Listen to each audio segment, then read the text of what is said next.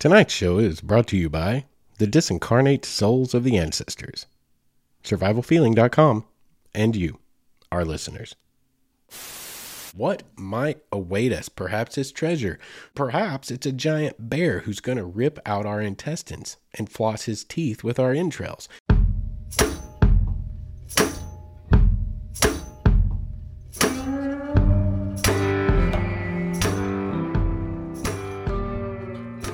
What is up, all of you wayward souls? Welcome back to the Wayward Stories podcast. I am so happy to have you back here with me in the studio tonight to tell some more spooky tales. It is the spooky season, as we mentioned last week, and we have got 5 straight weeks of episodes lined up for you guys this time around for this month of October.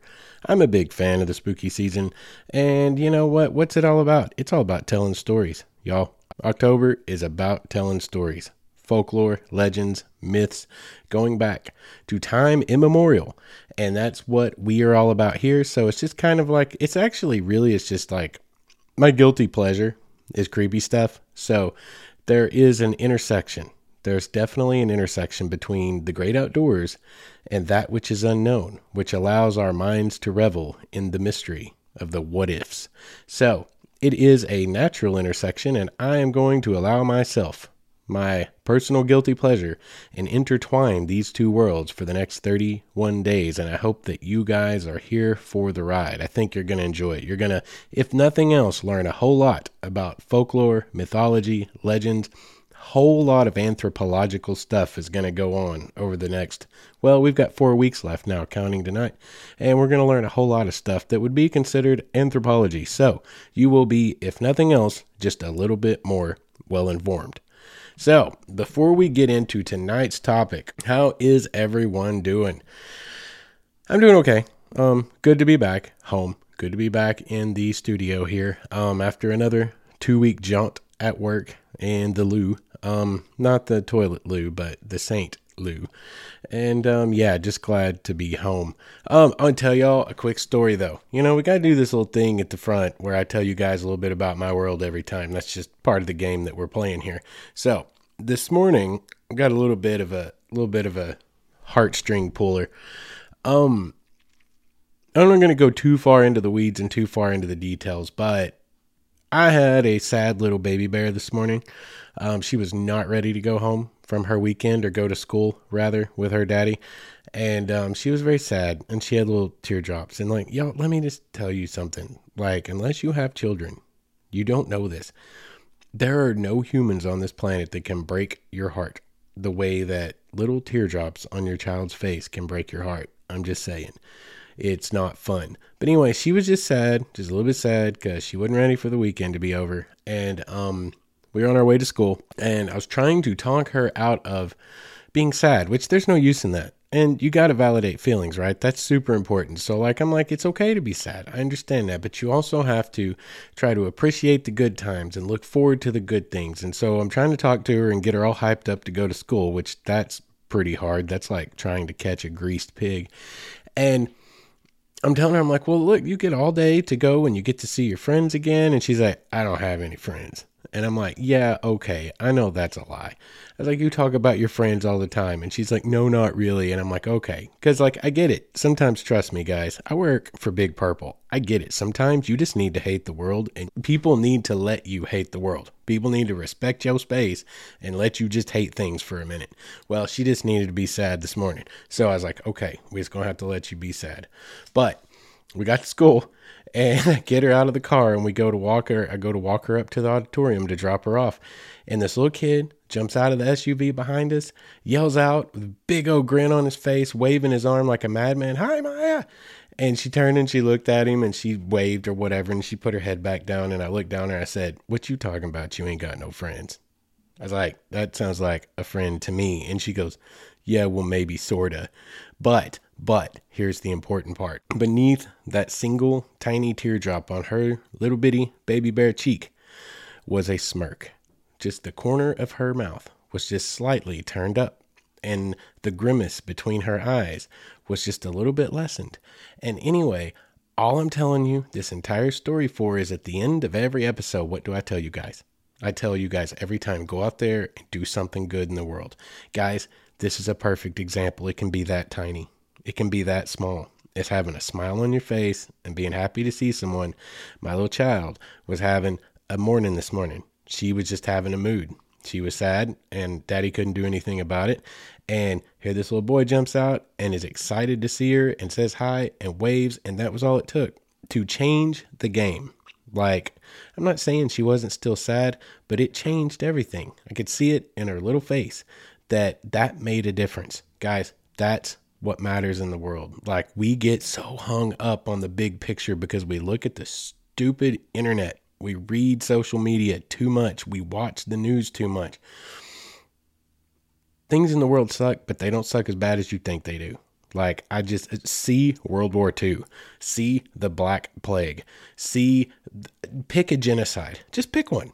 Pick one out of like the hundreds throughout history. And I promise you, things are better now, far better than they've ever been. But when we inundate ourselves with crap is what we give back to the world. That's all I'm saying. So bring it down out of the macro and bring it into the micro. Bring it into your own little world and look around and you can make a big difference. Like that little kid, I'm cool with that little kid. I am cool with him. I would have like given him a sucker if I'd had one on hand and it wouldn't have come off creepy because he changed my daughter's day just by smiling and waving. And y'all can do the same thing. I can do the same thing. It makes a difference. Anyway, enough soapbox, enough heartstrings. Let's get creepy. Okay, so this episode, we are going to be covering a concept. We're actually going to be covering two concepts because I got it in my mind that I've realized something and made a connection in my little tiny brain. My little smarticle particles were firing, and I think I've made a connection that I have not found anyone else to have made. And I think that there might be some sand to it. Okay, so we're going to get into a couple of concepts. This is going to be a conceptual episode. In film and video production, it's called like high concept. When you get into something kind of psychological and you're really trying to sell something to people and it's just like a big conceptual idea, it's called high concept. Well, tonight's episode is going to be a high concept episode delivered to you by an imbecile. But if you're cool with that, you might just be entertained by it if you hang around. Whether it comes off or not, we're going to try it. So the concepts that we're going to be talking about tonight, well, let's just go in order. We're going to start with the thin places. Many of you may have heard of the thin places. There are a lot of spiritual people out there in the outdoor space. A lot of people out there that love nature, love hiking. They're really into spiritual ways. There's a lot of New Ageism out there. There's a lot of Wicca out there. There's a lot of different things. So a lot of you are going to be familiar with this. But for those of you that are not, I found an excerpt online that I'm going to read to you to give you just a bit of an overview of the concept of a thin place. And that's all it is a concept. There is no like definitive definition. The concept is best portrayed by, out of everywhere that I looked, by this author named Eric Weiner. He wrote this in the New York Times on March 9th, 2012. And it's just a couple of paragraphs here. It's not his entire article. And I'm just going to read this to kind of give you an idea because this just really encapsulates the concept of a thin place from kind of a quote unquote agnostic point of view. I mean, the guy's writing for the New York Times. It's not like he's writing for some kind of a religious publication. This is the New York Times. So with that in mind, thin places. Travel, like life, is best understood backward, but must be experienced forward, to paraphrase Kierkegaard. After decades of wandering, only now does a pattern emerge. I'm drawn to places that beguile and inspire, sedate and stir, places where, for a few blissful moments, I loosen my death grip on life and I can breathe again. It turns out these destinations have a name: the thin places. It is, admittedly, an odd term. One could be forgiven for thinking that thin places describe skinny nations, see Chile, or perhaps cities populated by thin people, see Los Angeles. No, thin places are much deeper than that. They are locales where the distance between heaven and earth collapses, and we're able to catch glimpses of the divine, or the transcendent, or, as I like to think of it, the infinite whatever. Travel to thin places does not necessarily lead to anything as grandiose as a spiritual breakthrough, whatever that means, but it does disorient. It confuses. We lose our bearings, and we find new ones. Or not. Either way, we are jolted out of old ways of seeing the world, and therein lies the transformative magic of travel. It's not clear who first uttered the term thin places, but they almost certainly spoke with an Irish brogue. The ancient pagan Celts, and later Christians, used the term to describe mesmerizing places like the wind-swept Isle of Iona, which is now part of Scotland. Heaven and earth, the Celtic saying goes, are only 3 feet apart, but in thin places that distance is even shorter. Now, for our purposes tonight, thin places are heavily understood and considered in spiritual realms and spiritual terms across really all manners of religions and all different belief systems. But for our purposes, for this month, the spooky season, you may have heard this at some point, if you don't live under a rock, that Halloween, October 31st, is considered a time where the veil between the living and the dead is much thinner. And that's why the original celebrations, the ancient pagan celebrations and Celtic celebrations of Halloween were around the same time frame. And it was actually, back then, it was called Samhain, and it still is actually to this day called Samhain by people who are practitioners of that, which you may understand, or you may have seen it written down and never understood how to pronounce it. Like my uncultured self, it looks like it's spelled like Samhain or Samhain. It's Samhain. I don't have any clue how you get Samhain out of that, but you do, and that's what it is. So consider yourself informed alongside me. But you understand that concept most likely, and that's, most people are somewhat aware of the origins of Halloween and understand that concept of there being this veil, this film, so to speak, this barrier between our world and whatever the next world might be or whatever the next dimension might be, and that it's thinner at this time of year, and that's why so many of the ancient practices around spirituality and around spirits came to be. So we are using thin places tonight in this concept, as the author spoke of, just places that are mesmerizing, transcendent, almost seem as if there is a shorter distance between us and whatever else is out there. And we're going to tie that in with the spooky season and some spooky things and some of the places that we love to go and explore. Now, that is the broad concept of the thin places. But now we're going to go into a concept known as a liminal space. Now, this is where my little imbecile self has made this connection. Okay, so y'all bear with me as we go through this. I'm going to basically explain in short order what a liminal space is, and then we're going to start talking about places that have all the attributes of both thin places and liminal spaces, and possibly make a link that the two are not two, but one and the same. So, this definition of a liminal space. Now, this is literally a definition, okay? This is an understood psychological term. This is a psychological thing. You can define liminal space in several ways. It's talked about as a threshold, and indeed, the etymology of liminal comes from the Latin root word limen, limen, which means threshold. Liminal spaces are transitional or transformative spaces. They are the waiting areas between one point in time and the next, or one space in time and the next. Often, when we are in liminal spaces, we have the feeling of being on the verge of something. Liminal space is, of course, a literal space, and there are plenty of examples of physical liminal spaces, as we will see below. But there are also spaces of liminality in our mental states, and this too is a type of a liminal space. Liminal spaces that are more internal, more mental, more psychological include things like growing into adulthood. Okay, why are there rites of passage in so many cultures around the world? Well, it's kind of addressing the idea of that liminal space. How do you define when someone becomes a grown-up? Okay, how do you know when you've become a proper adult? You don't know. We know the general physical signs within ourselves and of our children of when they are becoming adults, but how do you define that moment? Rites of passage are kind of culture's ways of forcing that moment of transition, but it's really a long transition. But while you're in this space where you're no longer a child, you no longer possess the innocence of a child, but you do not yet have the life experience. You do not yet have the wisdom of accrued time and again, life experience. You are not yet an adult. You're physically not even quite yet an adult. You are in a liminal space. That is a great example of a liminal space. Another crappy example of a liminal space, though it's a great example, is a divorce. When you are getting divorced, you are no longer really married, but you're not quite single yet either. And after many, many, many years of marriage, for many of us, that's a tough place to be in. And you're literally in a no man's land. You're not what you once were, but you're not yet what you're going to be. And you're not even sure where that is or what it looks like.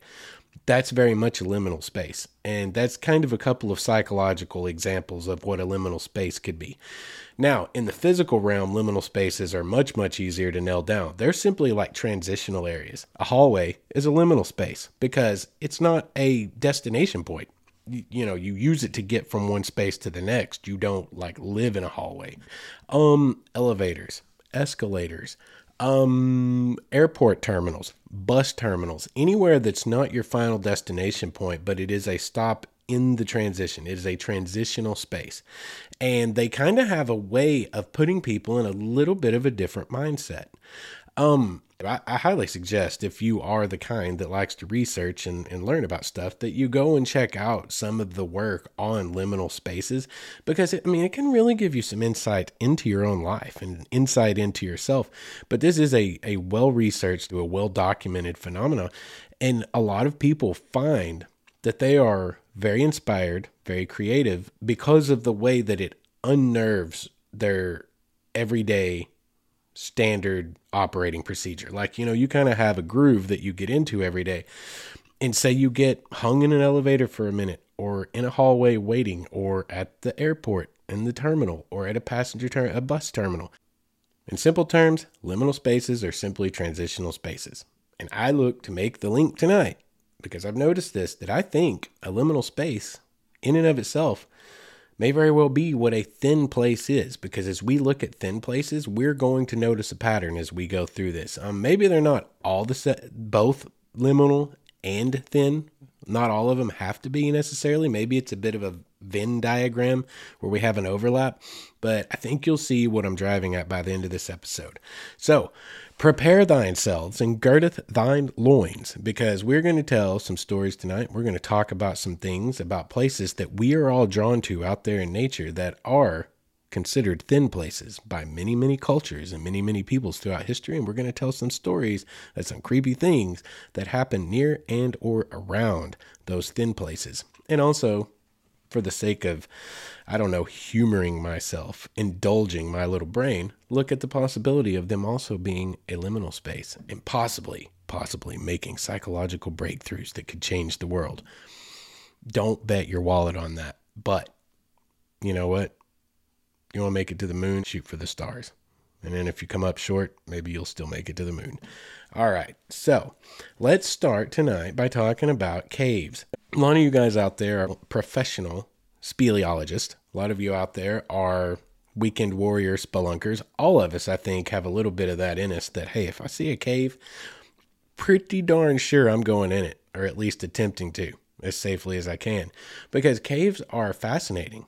Don't they draw all of us? God, look throughout history. Go back through the annals of history. The history of humanity is written on cave walls, y'all.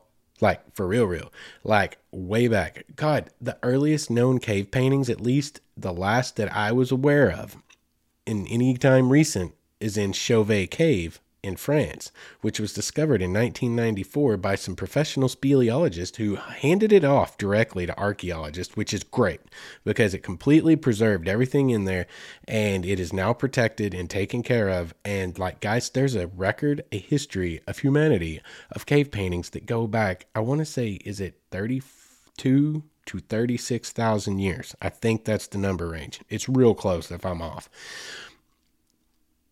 We have been drawn to caves since the dawn of time. There's always been something about caves that's drawn us in. It's about the unknown. I think that's what really draws us about caves. It's the unknown. What is in there? What could be in there? What might await us? Perhaps it's treasure. Perhaps it's a giant bear who's going to rip out our intestines and floss his teeth with our entrails. You don't know. But that's what makes it so fascinating. There's a reason that saying goes, curiosity killed the cat. Because curiosity did kill the cat. And we humans are just like cats 99% of the time. Because, that's what we do as humans. We get ourselves killed trying to figure out the things that we don't know. Let's see what happens. Caves are inviting, are they not? They bring us right into that. Now, here's what's interesting about caves. They are absolutely considered thin places. So the first thing we're going to look at here tonight is caves. I have some excerpts here from a really good article written on GaryRVarner.com by Gary R. Varner. Caves and rock fissures have long figured in folklore as entryways to other worlds. Worlds of spirit beings, of different lands and different times. These entryways are portals to other existences.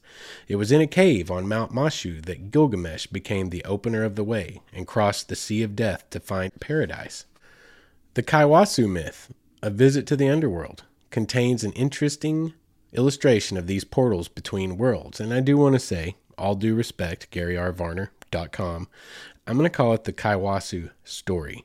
I am uncomfortable with calling any Native American or any Aboriginal people's stories from around the world as myths because, I don't know, I just think it's awful arrogant of us to think that we've reached a point of knowledge where we know how things really, really are. One thing I've learned as an adult is we don't ever really know exactly the truth.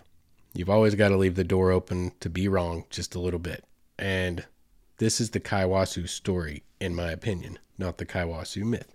And it contains an interesting illustration of these portals between worlds. This story tells of a man who entered an opening in a rock to find himself in another world where the spirits of deer killed in the hunt go after death. The story, as reported by Zygmunt, says, the man saw water that was like a window. He could see the mountains through it, but it wasn't water. He passed through it and did not get wet. When he was outside, he looked back and saw the water again. This individual found himself miles further up a canyon just by stepping through this portal. Do we assume that this is simply a tale of a shaman's travels, or do we consider that such portals may actually exist between realities? Archaeologist David Whitley, an expert on southwestern rock art, states, caves often served as vision quest locales because shamans believed the supernatural would lay inside or beyond them, and the shaman entered the supernatural when the rocks opened up for him. Caves served as portals to the sacred realm.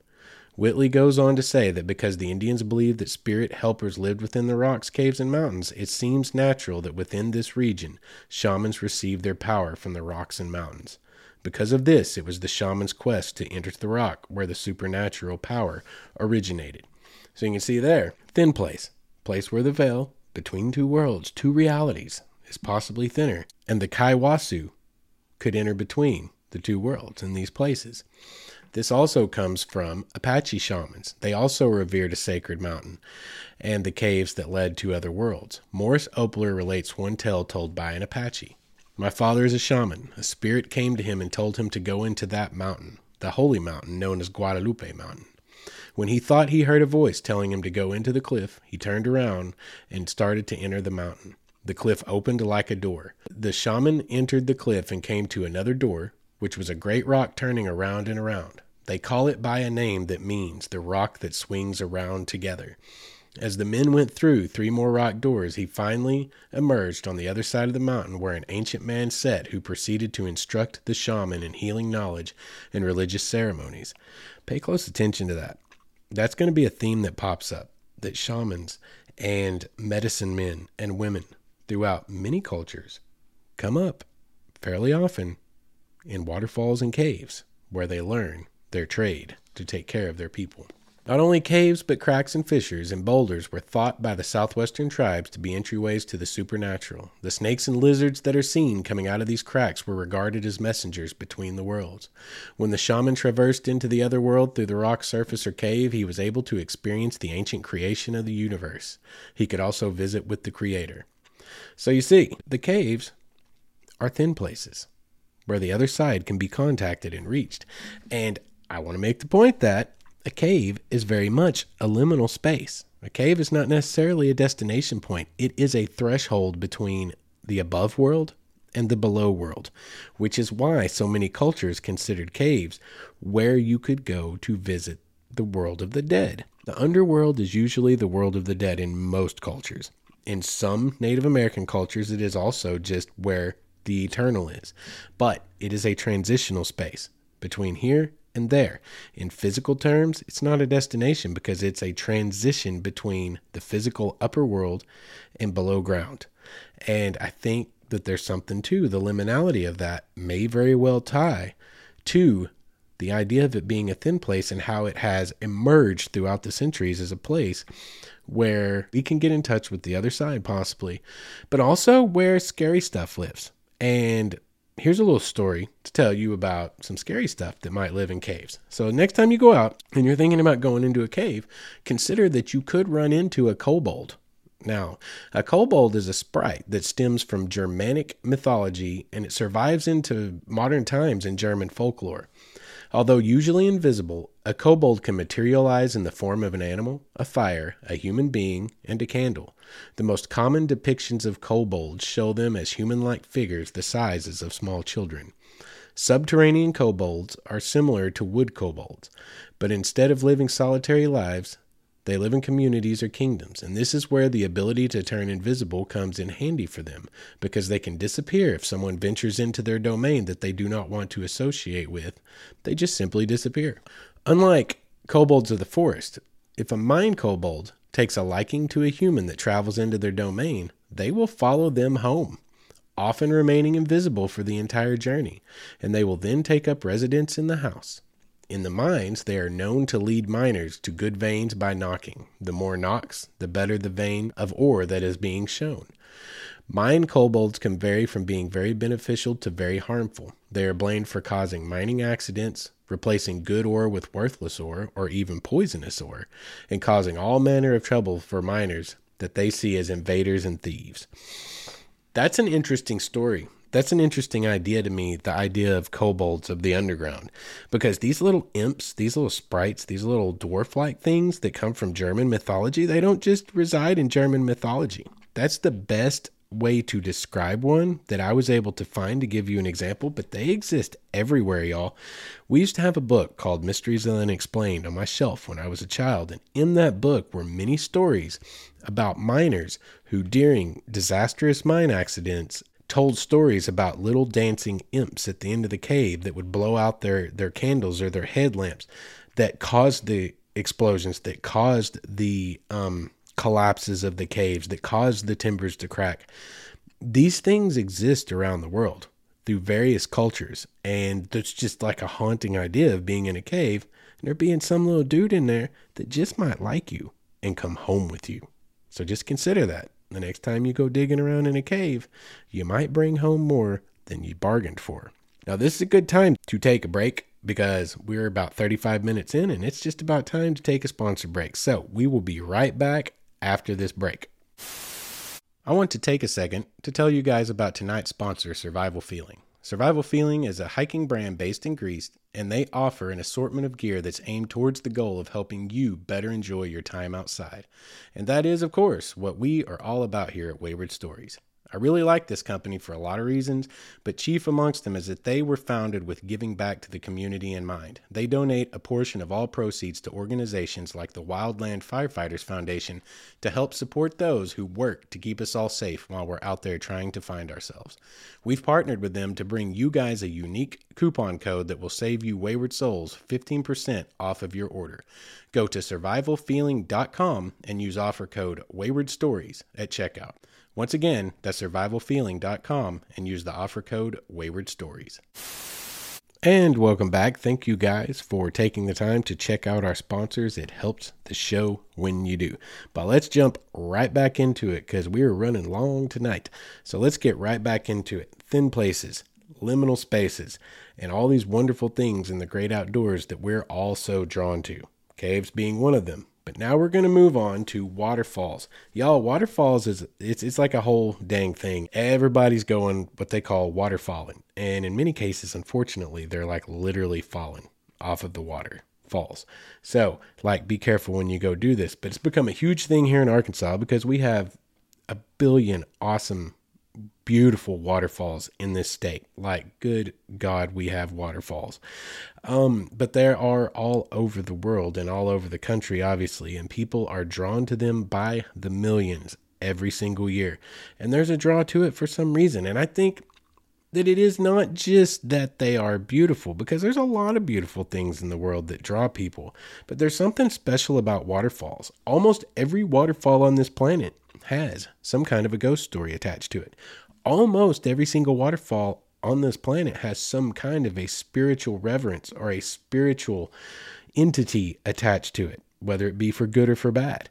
They are highly, highly spiritual places for basically everyone that's ever existed as a culture, at least on this planet. The stories abound. There are too many to pick from, and they are truly inspiring. And I think that there's something to this, because a waterfall in and of itself is constantly liminal. It is something that is physically moving in the natural world, that is undriven by mechanics and motors and anything of any man-made creation, but it constantly moves. It is constantly in transition. It's constantly liminal. Now, that could be said of the river itself, but waterfalls are so magical, and they're also not just in transition from one place to the next. They are in a physical transition from high to low. They're very, very liminal.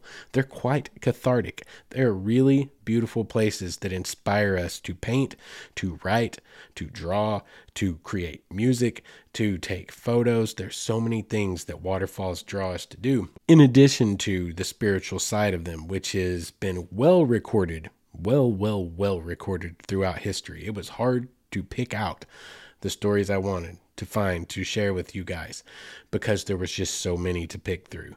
But let's talk about some right now. I want to start with the myth and legends of Wisconsin's waterfalls. And this is by Dorothy Moulding Brown, and it was published in the Wisconsin Archaeologist, Volume 18, Number 4, in 1938.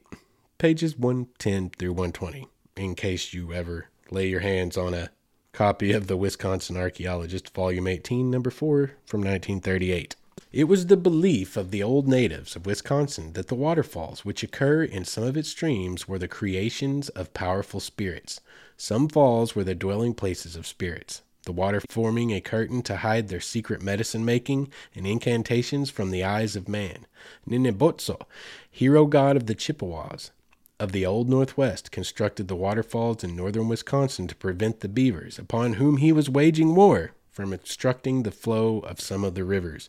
Y'all, I've seen many a man-made war on beaver go down out here in the sticks, and it's usually quite catastrophic for the beaver and for everyone else involved. I don't know why people have such a problem with beaver dams and awesome lakes with great bass fishing in them, but they do, and they blow up those dams, and it's quite chaotic. In the mythology of the Winnebago, the waterfalls, like the springs, lakes, streams, and rapids, were associated with water spirits. The knowledge of the care of such places was within the province of their water spirit clan. Water was sacred to them. Tobacco and other offerings were made to these spirits at their dens or retreats. Ulysses S. White, a Winnebago, gives their name for a waterfall as Nihoharnila, and says that the falls were the homes of the water spirits. Falls were sometimes spoken of as talking waters. They were hallowed shrines. From the spirit voices in the falling water, the Indians received inspiration and encouragement. Waterfalls are quite spiritual for many, many people. Gosh, the stories through native folklore go on and on and on. But there's more to it. Here's some of the context for the spirits of the waterfalls and the spirits of the water as spoken of in native lore. Indian fairy folk, commonly spoken of as the Little Indians, frequent the vicinity of waterfalls. The Chippewa name for them is Little Manitou, which means spirit men.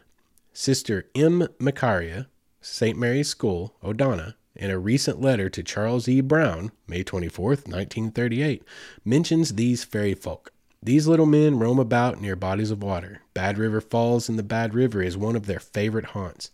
Marble Point is another, and the Apostle Islands are one of their main stomping grounds. They may be seen from a distance, but to approach them is an impossibility. These little men give great power if dreamed about.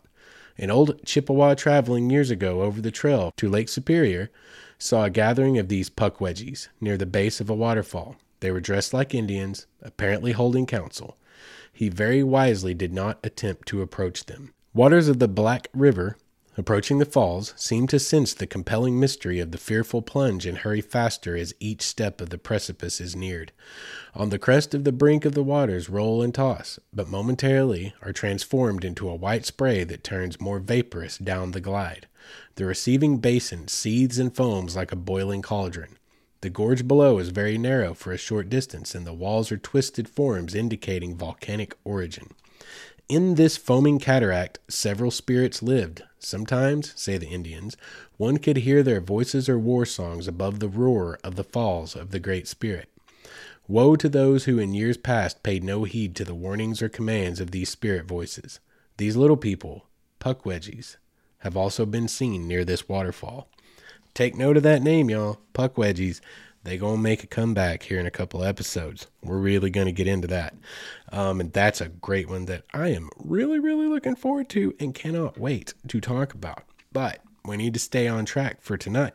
Water spirits and waterfall spirits, and waterfalls harboring the medicine men and the shamans of the ancient natives is a recurring theme.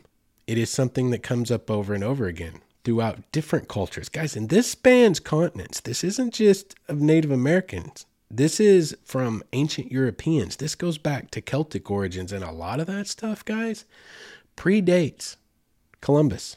Much of it is pre-Columbian. That is a recurrent theme in a lot of these kinds of stories that makes even the most logical skeptic amongst us take a step back and go, how do all these disparate cultures, divided by entire oceans that were not breached until 1492, have stories of the same kinds of spirit beings? How do those originate? And how can they generate independently? Unless maybe there's really something there, and these people are just describing the same things in their own ways, through their own cultural lenses. Anyway, it's fascinating, and that's what we're here to do, y'all. Remember, the suspension of disbelief? It's the spooky season. Suspend your disbelief and enjoy the ride as we roll back the curtains on the theater of our mind and allow ourselves to enjoy the ideas of, well, maybe we're not alone out there. When we're taking that picture of Pam's Grotto, when I was sitting there at 6:45 in the morning getting one of my favorite pictures I've ever taken from behind that grotto as the waterfall cascaded down, how fun is it to think that maybe I wasn't there alone? So let's get on to the next section, which is wells. Wells are super creepy. Like, just forget everything else. Wells are super creepy. Not only are they considered thin places throughout multiple cultures, as we're about to see, not only are they literally liminal spaces, they are a transition from below ground to above ground, what's down there to what's up here. They're both of the things that we're talking about in our high concept episode tonight. They're also just effing creepy. Like, you ever look down in a well? Okay, let's go back. The Ring. Y'all remember The Ring? Y'all remember Samara? Oh, God. Okay, I was hiking maybe 10 years ago with a couple of friends of mine, and we were kind of more trekking. We weren't following any established hiking trails, but we were kind of trekking near Hurricane Creek in the Ozark National Forest in kind of northwestern Arkansas, and came across, which you will often in the Ozarks, some very old homestead remnants. You'll find root cellars dug into the side of a hill. You'll find walls everywhere, stacked stone walls all over the place.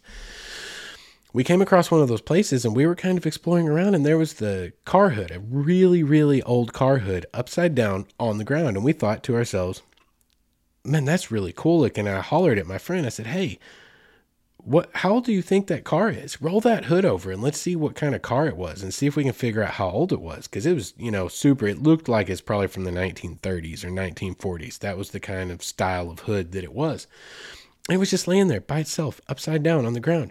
And he rolled that hood over, and what was underneath that hood was like the well from The Ring. Like, we looked down in there, and I immediately soiled my pants. Like, it was I mean, I'm talking a rock-lined well. It was beautiful. I have a picture of it somewhere, I hope still, on some old drive in a cloud somewhere. But it was a beautiful well, but it was at ground level. The hood was actually there to keep people safe and from falling in it because 8-10 feet below the ground level was just water. And that's what's so terrifying about wells to me, and I think many people, is like the unknown. What is in that water? It could be anything. It could be Samara, for God's sakes, or it could just be like full of creepy, cruddy crap that's built up and catches your leg in it and then drowns you and you die in a dark void in the middle of nowhere. That's terrifying. Dark water is not my jam. Like, I'm probably more terrified of dark water than I am of snakes. I'm getting a lot better with snakes over time. I guess I'm just getting old and I don't care so much anymore. But dark water, I fear dark water. And this is coming from a kid that used to swim in strip pits. If you don't know what a strip pit is, look into a strip pit. Oh, it's only like 200 feet deep of nothing but black water. We used to jump into those dang things off of cliffs. I don't like, peer pressure will make you do stuff. Peer pressure will make you do stuff. That's all I'm saying. But point being, I'm terrified of dark water, and wells are dark water. There's something about confined spaces and dark water, and wells are that. And we roll back this awesome old car hood in the middle of the woods, in the middle of nowhere, in the middle of abandoned homestead, and there's a well. In my mind was just a reeling with the idea of creepy black-haired girls crawling out of that well on all fours like Samara did, which is interesting because we're going to talk about how that has cultural significance to the story we're telling tonight in just a second. But let's get into the definition of British folk customs by Christina Hull and her description of the importance of well dressings and the spirits of wells and their possible origins. It goes as such. Springs and wells have always been venerated from exceedingly remote times onward because water is a basic necessity of life. And to our forefathers it seemed a mysterious and spirit-haunted thing.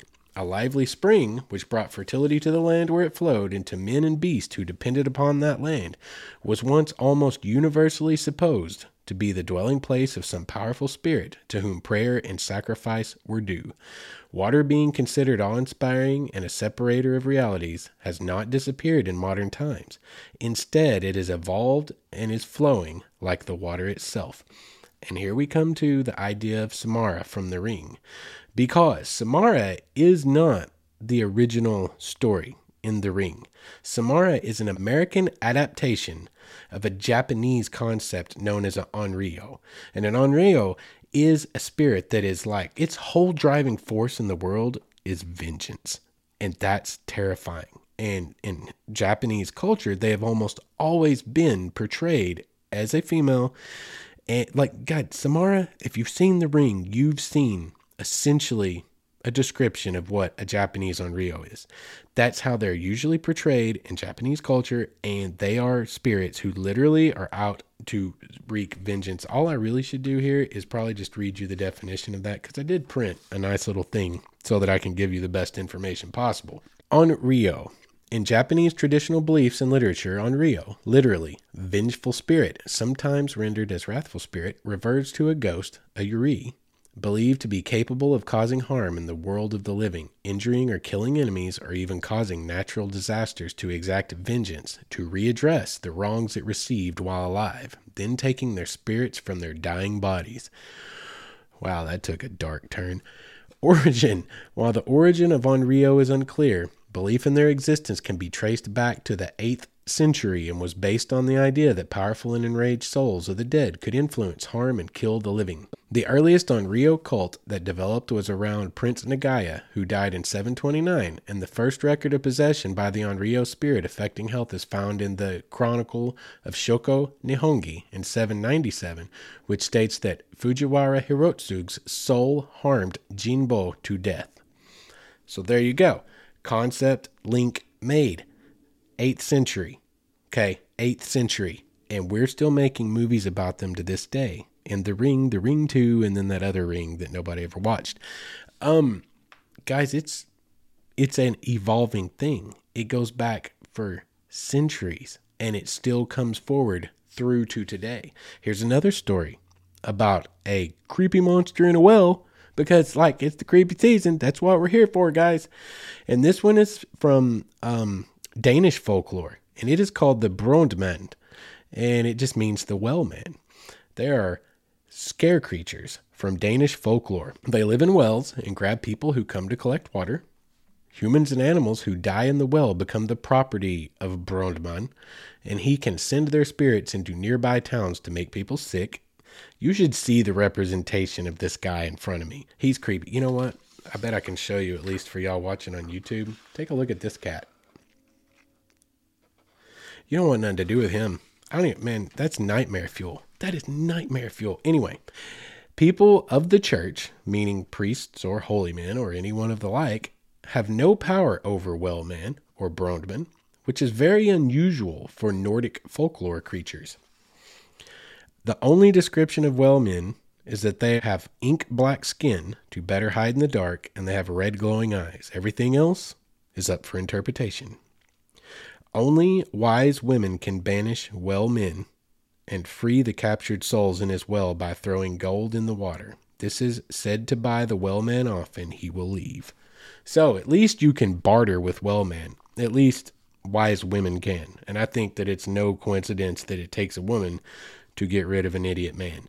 But there's so many stories about wells and well creatures and springs and spring creatures. And there's a reason for that, guys. We are drawn to them. Why are we drawn to them? Because they are thin places, according to basically everyone ever. If you go to any of those places, tell me that there's not a palpable feeling that comes over you. I'm not saying you're like being possessed by something. Like, stay with me. Don't go that far off the deep end. What I'm saying is they inspire a sense of awe. They are a different kind of place. And that is the definition of what a thin place is. And wells and large springs of water. God, I just went to Mammoth Spring last year. It's like 9.5 million gallons of water an hour. They're literally transitional spaces from what's below ground to above ground. And these have like the added portion of it being that they bring life. They bring life. Water is life for all living things. The folklore, the mythology, the legends are there because they have that sense of awe, inspiring beauty. They have that sense of, not knowing what's down there, what's on the other side of that. They are thin places. And when you think about it, they're also liminal spaces because they're the transition from what's below to what's above. What's down there comes to what's here. We don't know what's down there. That adds to the mystery. And also, there's like a degradation factor. There's something interesting in that to me. It's like what's down there is the purest form of what we're going to get. When it comes to wells and springs, what's down there in the ground, that's from source at least. Naturally speaking, from source, that's as clean as it's going to get. And as soon as it comes out to be oxygenated in the free air and gets exposed to the above ground, it's exposed to bacteria, it's exposed to all kinds of different things. I mean, God, fish live in water and poop in it. And so do frogs, and so do a million other things. Like the water starts to intrinsically become dirty the moment it reaches the surface. It is a transition. The spring is a transition point. Therefore, it is a liminal space, and I think that's a part of the allure. And once again, to make my point, it's a thin place. I think they're one and the same, and I think that's what draws us there. And when we go and we take our pictures and we are drawn to these places and we feel that thinness, consider for just 1 second that Samara or Brondman might be in that well waiting on you. Have fun sleeping with that. Now, let's move on to our next topic for tonight, which is going to be, it's going to be our last topic for tonight. We are going to talk about mountains. We could talk about a lot of things, guys. We could talk about rivers as a liminal space, as a thin place, because they are. Y'all, I found out recently there's a singing river in Mississippi. It like emits a humming sound sometimes that many people for centuries have heard. We're going to look into that someday. That's fascinating. Beaches are liminal spaces. They are thin places. God, they are revered in cultures the world over. There were so many stories, there were too many to even try to pick from. But they're definitely thin places in that they inspire us. They draw us. They're awe-inspiring. That's where, y'all, you go spend much time on a beach anywhere, especially on that Pacific coast, where it's so dramatically beautiful, where the mountains meet the ocean, and it's just dramatically beautiful. You're going to see a whole lot of journals out and people writing of easels out, and people painting, of tripods out, and people photographing. There's so much going on at the ocean. There's so much inspiration there, but we're not going to go into that because that's a little bit too lighthearted for the spooky season. We're in the spooky season and we're looking for creepy things.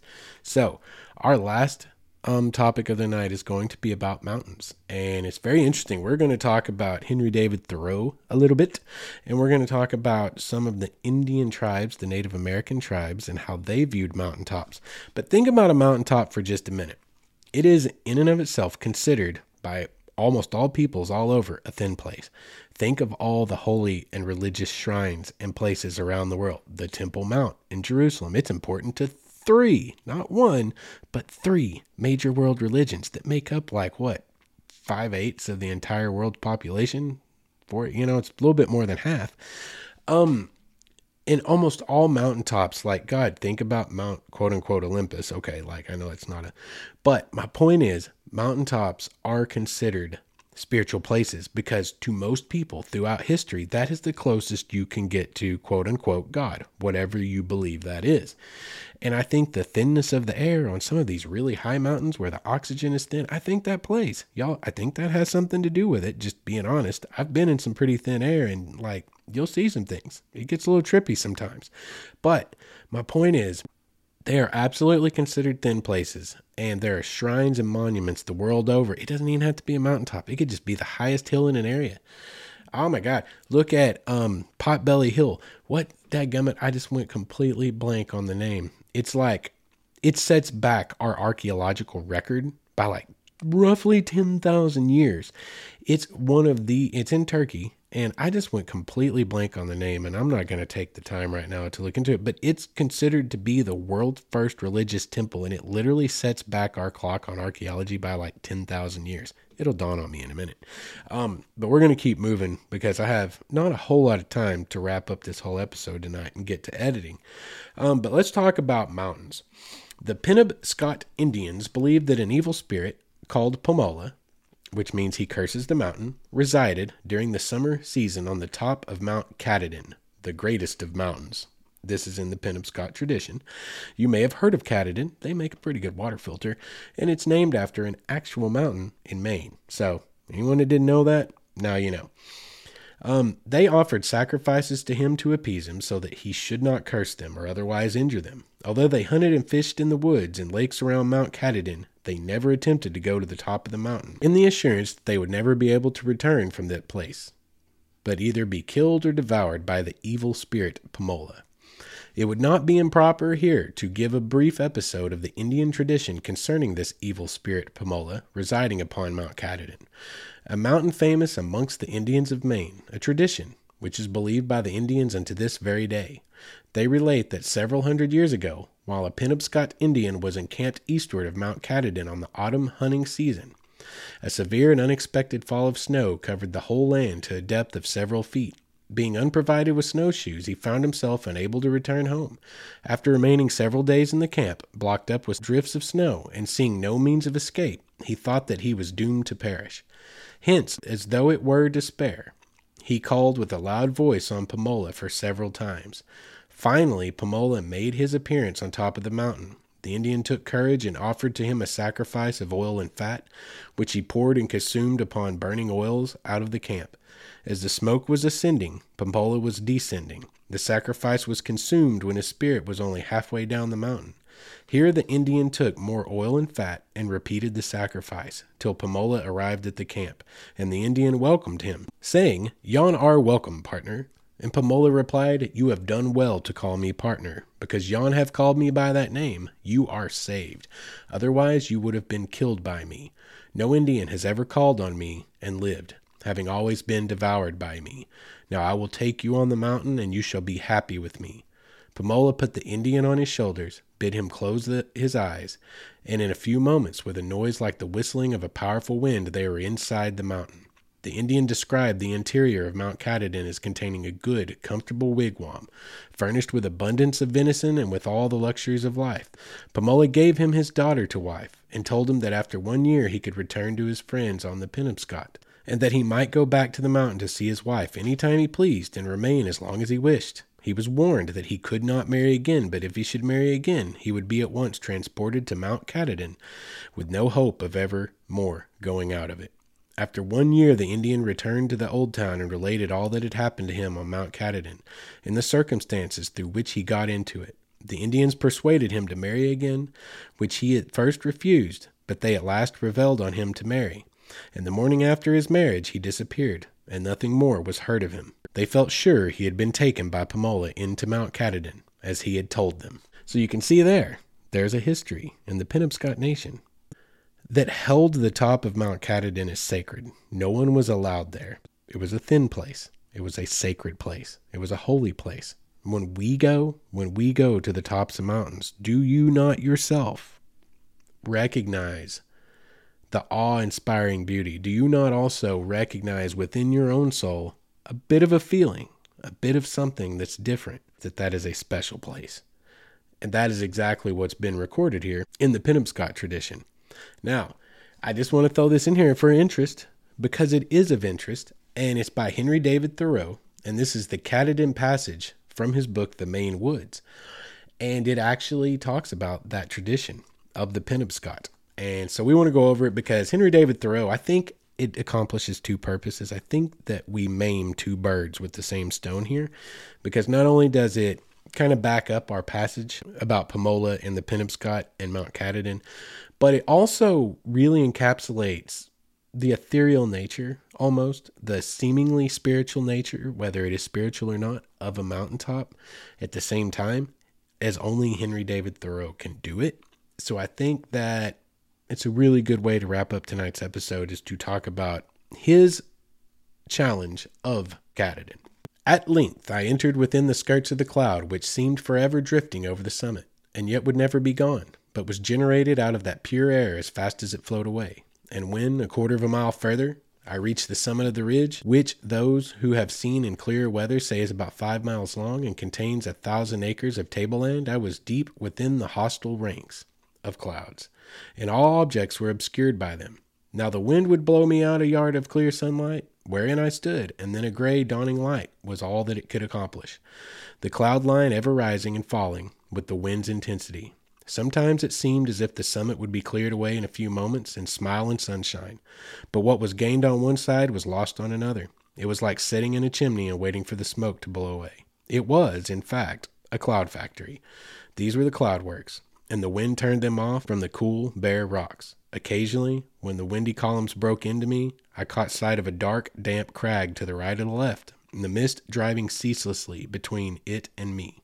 It reminded me of the creations of the old epic and dramatic poets, of Atlas Vulcan, the Cyclops, and Prometheus. Such was the Caucasus and the rock where Prometheus was found. Aeschylus had no doubt visited such scenery as this. It was vast, titanic, and such as man never inhabits.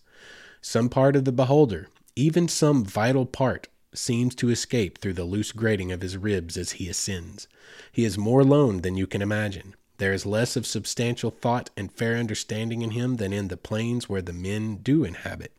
His reason is dispersed and shadowy, more thin and subtle, like air. Vast, titanic, inhuman nature has got him at disadvantage, caught him alone, and pilfers him of some of his divine faculty. She does not smile on him as she does in the plains. She seems to say sternly, "Why came ye here before your time? This ground is not prepared for you. Is it not enough that I smile in the valleys? I have never made this soil for thine feet, this air for thine breathing, these rocks for thine neighbors. I cannot pity nor fondle you here, but forever relentlessly drive thee hence to where I am kind. Why seek me where I have not called thee, and then complain because you find me but a stepmother? Shouldst thou freeze or starve or shudder thy life away, here is no shrine, nor altar, nor any access to my ear. The tops of mountains are among the unfinished parts of the globe, whither it is a slight insult to the gods to climb them and pry into their secrets and try their effect on our humanity. Only daring and insolent men, perchance, go there.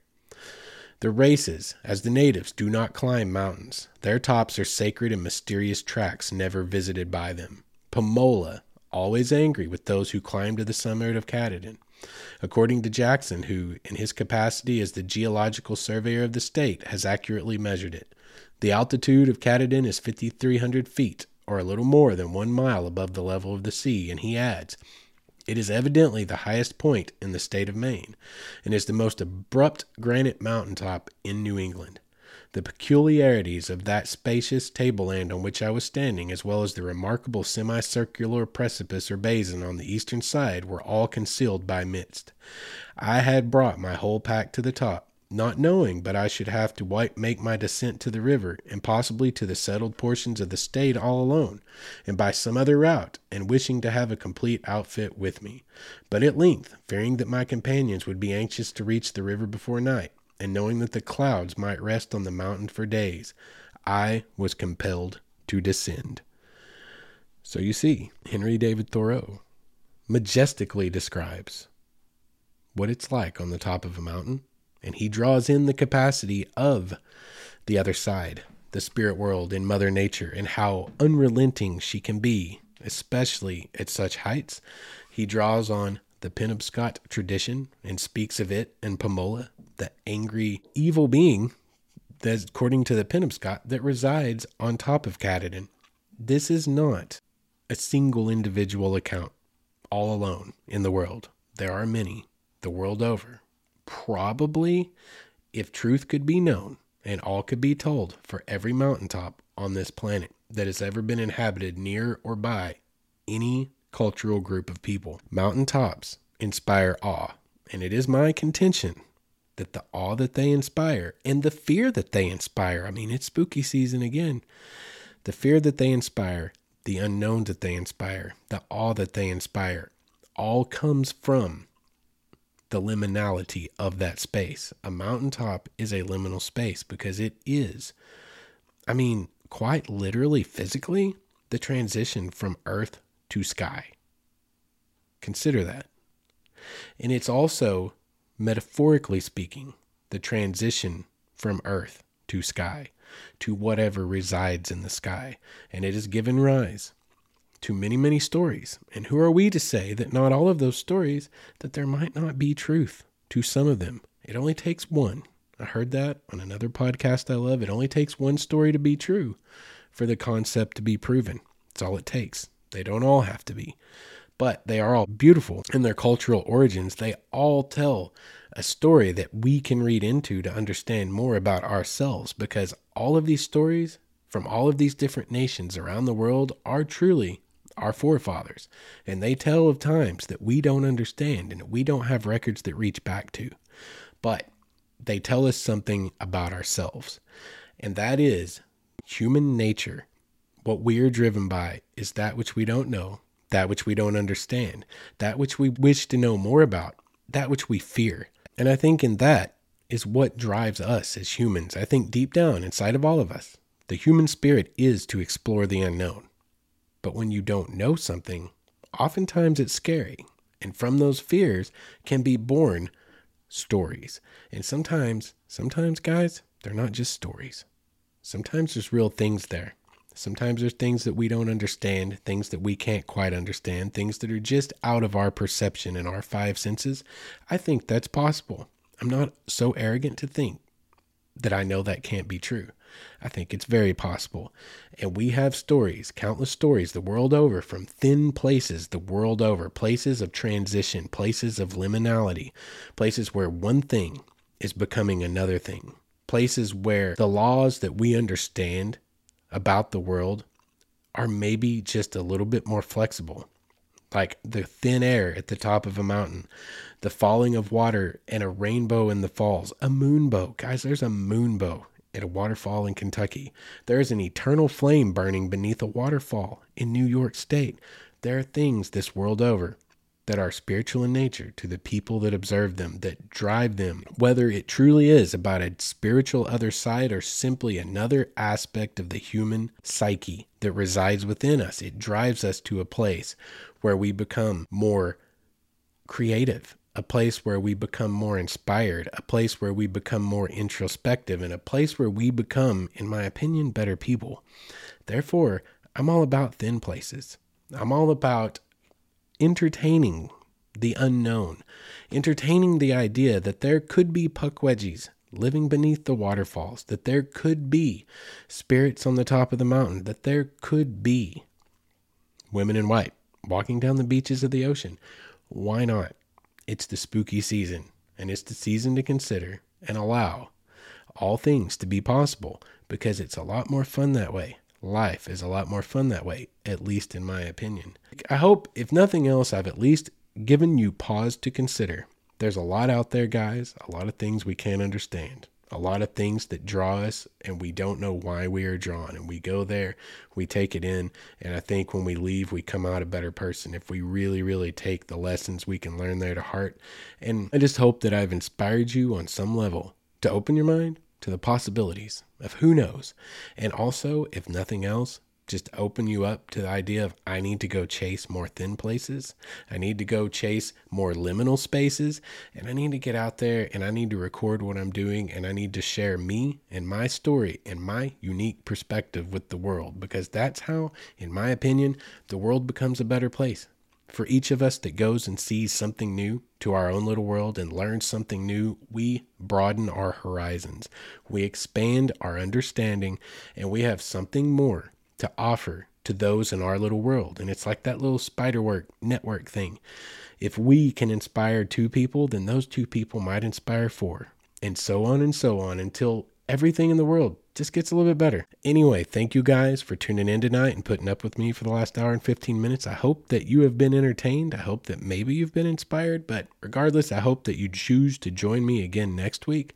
Until then, you guys please rate, review, and subscribe. That's more important. I say it over and over again because it's so important. It helps us more than anything. Please rate, review, and subscribe. If you want to check out our YouTube, our Instagram, any of that stuff, waywardstories.com. Write your stories into us. If you've got a creepy story, we'll tell it next year. Or heck, we don't even have to wait till next year. Write it into mywaywardstory@gmail.com. And again, I just appreciate you guys. I hope to see you again next week. And until then, you guys get out there and be good to each other.